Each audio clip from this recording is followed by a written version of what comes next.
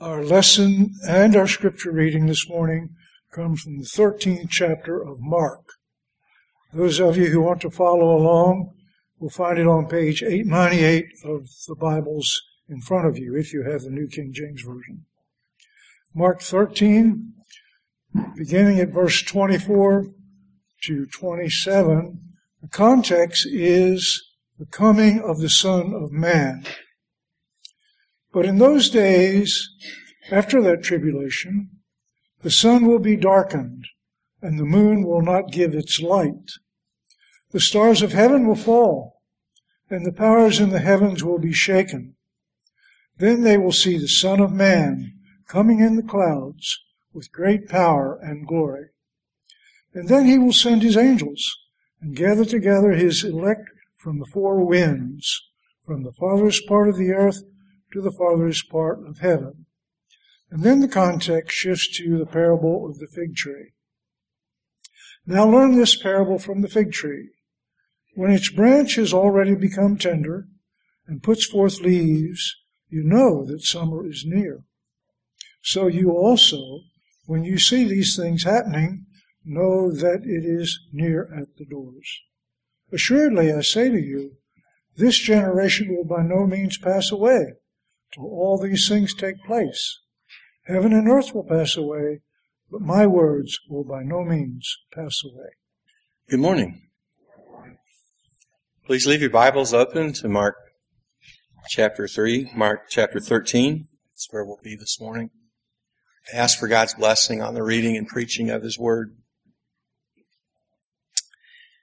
Most of us have a great interest in the future. What's going to happen tomorrow?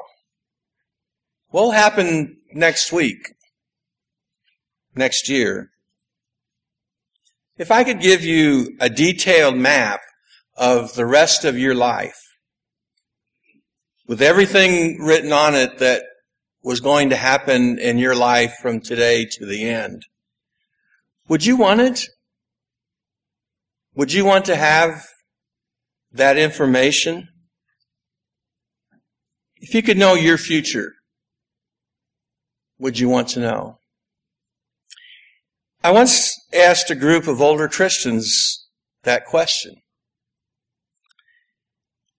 And they all said without hesitation, without giving it just a whole lot of thought, that no, they didn't want to know. But they did not want a map of all the things that would happen to the end of their lives. It wasn't that they didn't care about what was going to unfold. They cared very much, but they didn't want to know in advance. Because they understood that if you told them, they would learn some things that were really wonderful and great, but they would also learn things that were bad and difficult. And whether good or bad, having that knowledge of what was coming would be a burden. And so they were content to know that their lives were in God's hands and to live each day as He gave them. We are, though, interested in the future. And in Mark chapter 13, on the Mount of Olives, not long before His arrest and His trial, His crucifixion, Jesus is talking about the future. Actually, He's speaking of two futures. One roughly 40 years ahead that would bring death and destruction to Jerusalem. And another future that He knew was coming, but one which He could not say when it was coming. When Jesus speaks of the future in Mark 13 and other places, He doesn't speak of what He hopes will happen. He doesn't speak of what might happen, but of what He knows will happen. In Mark 13 and verse 2, Jesus is talking with Peter and James and John and Andrew. And they are awed by the grandeur and the beauty of the temple. But Jesus warns them that the day was going to come when the temple would be destroyed. When all of that beautiful architecture, all the grandeur would be in ruins. Not one of the massive stones would be left on top of each other. Now, understandably, the disciples wanted to know more about that. When was that going to happen? How was it going to happen? What are you talking about? And beginning in verse 5 of Mark 13, Jesus answers their questions. And most of the chapter, down through about verse 24, is about the destruction of Jerusalem. It was coming in less than 40 years. But at verse 32, Jesus turns to that other future which he knows for certain is coming, but which he does not know when it is coming. He knows that sometime in the future, God will send him a second time with great glory and power. And when he comes again, the saints, the church, will be gathered from all over the earth. And we can be sure that this is going to happen because we have Jesus' word on it. And Jesus' word never fails. Jesus' prophecy concerning the destruction of Jerusalem was fulfilled in 70 A.D. But we still await Jesus' second coming. Again, there isn't any question that he's going to come again because he promised that he would. And his return should be something that we long for, something that we hope for, something that we anticipate with joy. Because his coming will mean our going home. But our greater practical concern as we wait for Jesus' second coming should be with what he expects us to be doing as we wait for him. And Jesus explains that in Mark 13 in the last verses, verse 32 to 37. Please read along with me. But concerning that day or that hour, no one knows, not even the angels in heaven nor the Son, but only the Father. Be on guard, keep awake, for you do not know when the time will come. It is like a man going on a journey when he leaves home and puts his servants in charge, each with his work, and commands the doorkeeper to stay awake. Therefore stay awake, for you do not know when the master of the house will come, in the evening or at midnight or when the rooster crows or in the morning, lest he come suddenly and find you asleep. And what I say to you, I say to all, stay awake. Jesus first insists on the uncertainty of when he will come again. Verse 32 and 33. He refuses to give the 4 disciples a timetable for his return. Or more accurately, Jesus says he cannot give them a timetable for his return because he himself does not know when he will return. God hasn't told him. That is information that the Father has that has not been shared with the Son.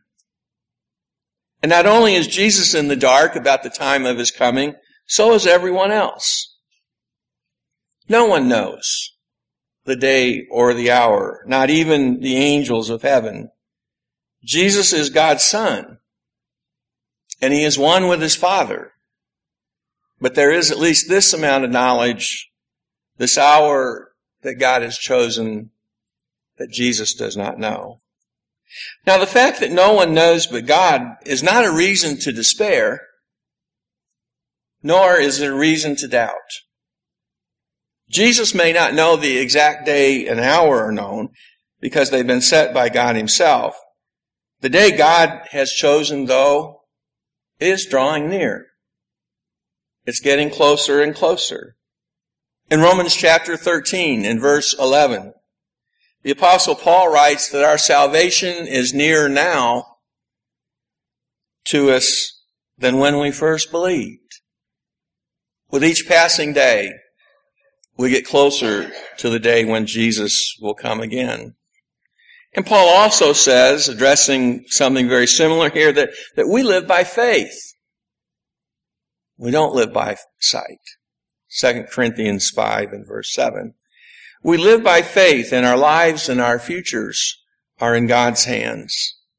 And Jesus is confident that while he does not know when he will return, God does know. And it will take place according to the plans that God has made. But what good does it do to say that? What good does it do to acknowledge that? What impact should that have on how we live, on what kind of people we are? How should the fact that Jesus is coming again at a time only God knows shape and influence the kind of people that we are as God's people? I know this is ancient history, but in 1998 and more in 1999, all that we heard in the news was Y2K, the millennium bug. There was just great fear and great concern that computers were going to self-destruct when the calendars turned to 1/1/2000. When they turned to that date, civilization as we knew it would be destroyed. Chaos, death, destruction, every conceivable disaster was going to hit, or so it was feared by a great many people. I know one family that didn't even own a computer, and they were scared to death of what was going to happen. Well, people responded to this, to Y2K, in three ways. Some were convinced that the absolute worst was about to happen. And as a result of their conviction, they went out and stockpiled food. They filled their basements and sheds up with food. They bought water. They got cash out of their banks. They even bought weapons so that they could defend themselves when that would happen. And they had enough to last for years. Whatever happened when those computers all died, they were ready. Others thought it was a big joke, and they did nothing. They made no preparations of any kind. But there was a third group of people. And the third group of people understood that some problems might arise with the computers that are such a part of our world. After all, we had never had 2 zeros come up on the date, what might happen. And so they made some preparations, but their preparations were not for years and years and years ahead, but for a short disruption. So they bought a few extra groceries, and they got some bottles of water, and they got a little extra cash, and then they went about their normal routines. That was their preparation. Well, January 1st, 2000 arrived, and nothing happened. Oh, there were a few computer systems that had problems, but they were the kinds of things that computer technicians could address and take care of. And they were quickly taken care of. But the computers didn't die. The world didn't end. The world economy didn't collapse. And McDonald's went right on turning out Big Macs as if nothing had happened. Because nothing had happened. And most people yawned and said big deal and were so glad that they didn't have years of food in their basement. The predicted disaster and destruction never materialized. I think Christians tend to react to what the Bible says about the second coming in the same way. Some of us live as if Jesus was never going to come again. It's never going to happen. And the fact that he came once doesn't tell them anything. That they don't get anything from the fact that God had promised 700 years and then sent his son. That doesn't register. As far as their lives are concerned, he's not coming. And others believe that every event in the world is a sign that his coming is about to happen. The evening news and the morning paper are their guides to the future. And if you just read the paper right and just listen to the news right, you can know exactly what Jesus is doing, what's going to happen when he comes. Some went so far as to say the date is going to be, and they would announce that. And some believed it. And some changed their lives accordingly. But Jesus calls us to a middle way, to the way he desires the impact this will have on our lives. He is coming again. We don't know when. But he is coming again. And so Jesus says to us, be on guard. Be alert. Live in anticipation that it will happen.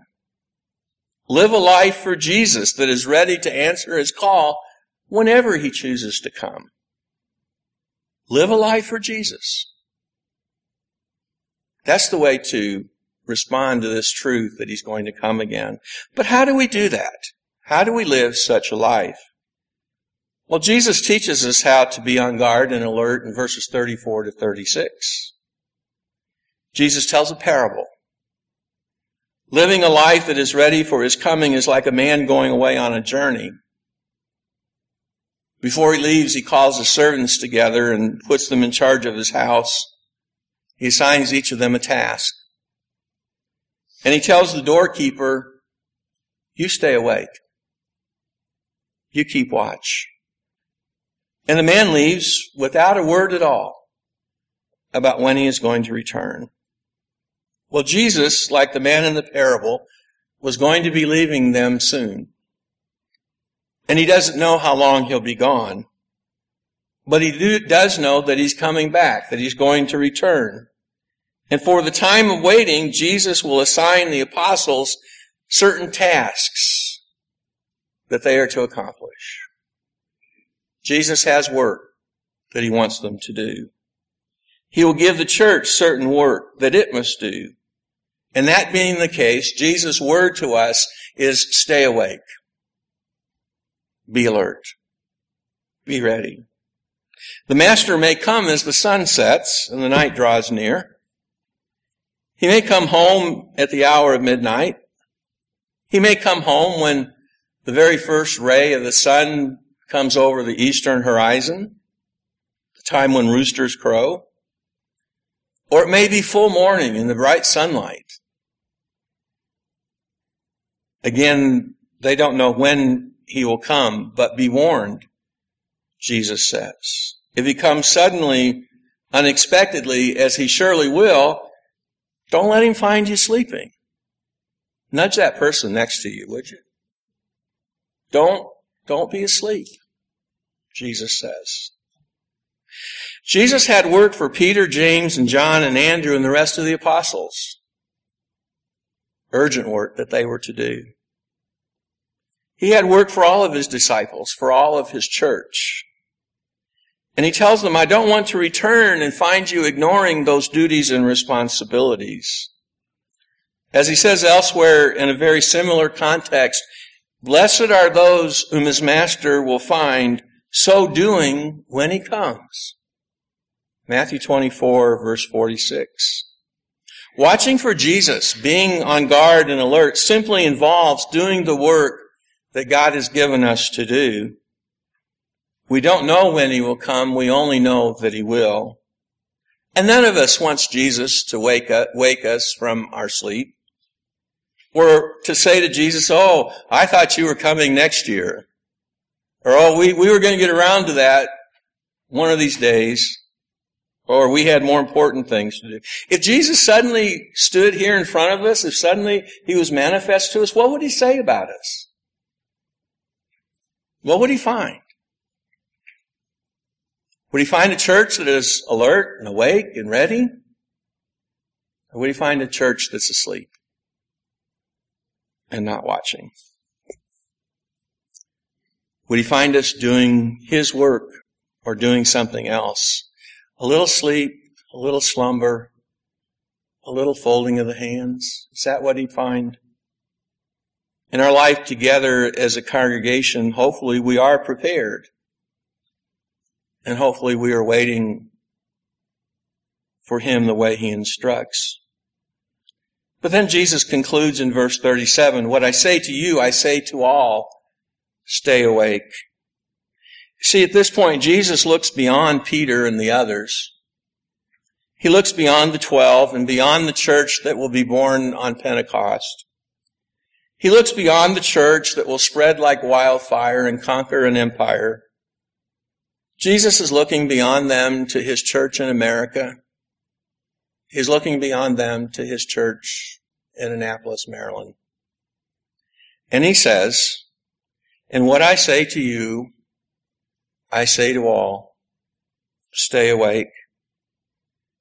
Jesus says to us, watch, be on guard, be alert, be vigilant, be ready for my coming. And he reminds us he is coming, and so we are to be watchful. And if watchfulness is work and service, then what do we need to be doing? What do we need to be about? Well, some of our watchfulness will involve faithfulness in worship. As Hebrews teaches us in Hebrews 10:19-25, we draw near to God by worshiping Him, by meeting together, by sharing together in the life of the church, being faithful in praise and prayer and in remembering in the supper and listening to the word and in giving glorifies God. But it also makes us spiritually ready for Jesus' coming. I think the need that we have here is to be more intentional in our worship, to be more thoughtful, more focused on God and what we're saying to Him. But that's part of how we stay awake. Another task that Jesus has assigned us as we wait for His return is to be the light of the world and the salt of the earth. He has entrusted us with the gospel and the responsibility of taking the gospel to lost people. If we are faithful to Jesus' desire to seek and to save the lost, we will be vigilant and we will be ready when He comes. We will be doing the work that He expects of us.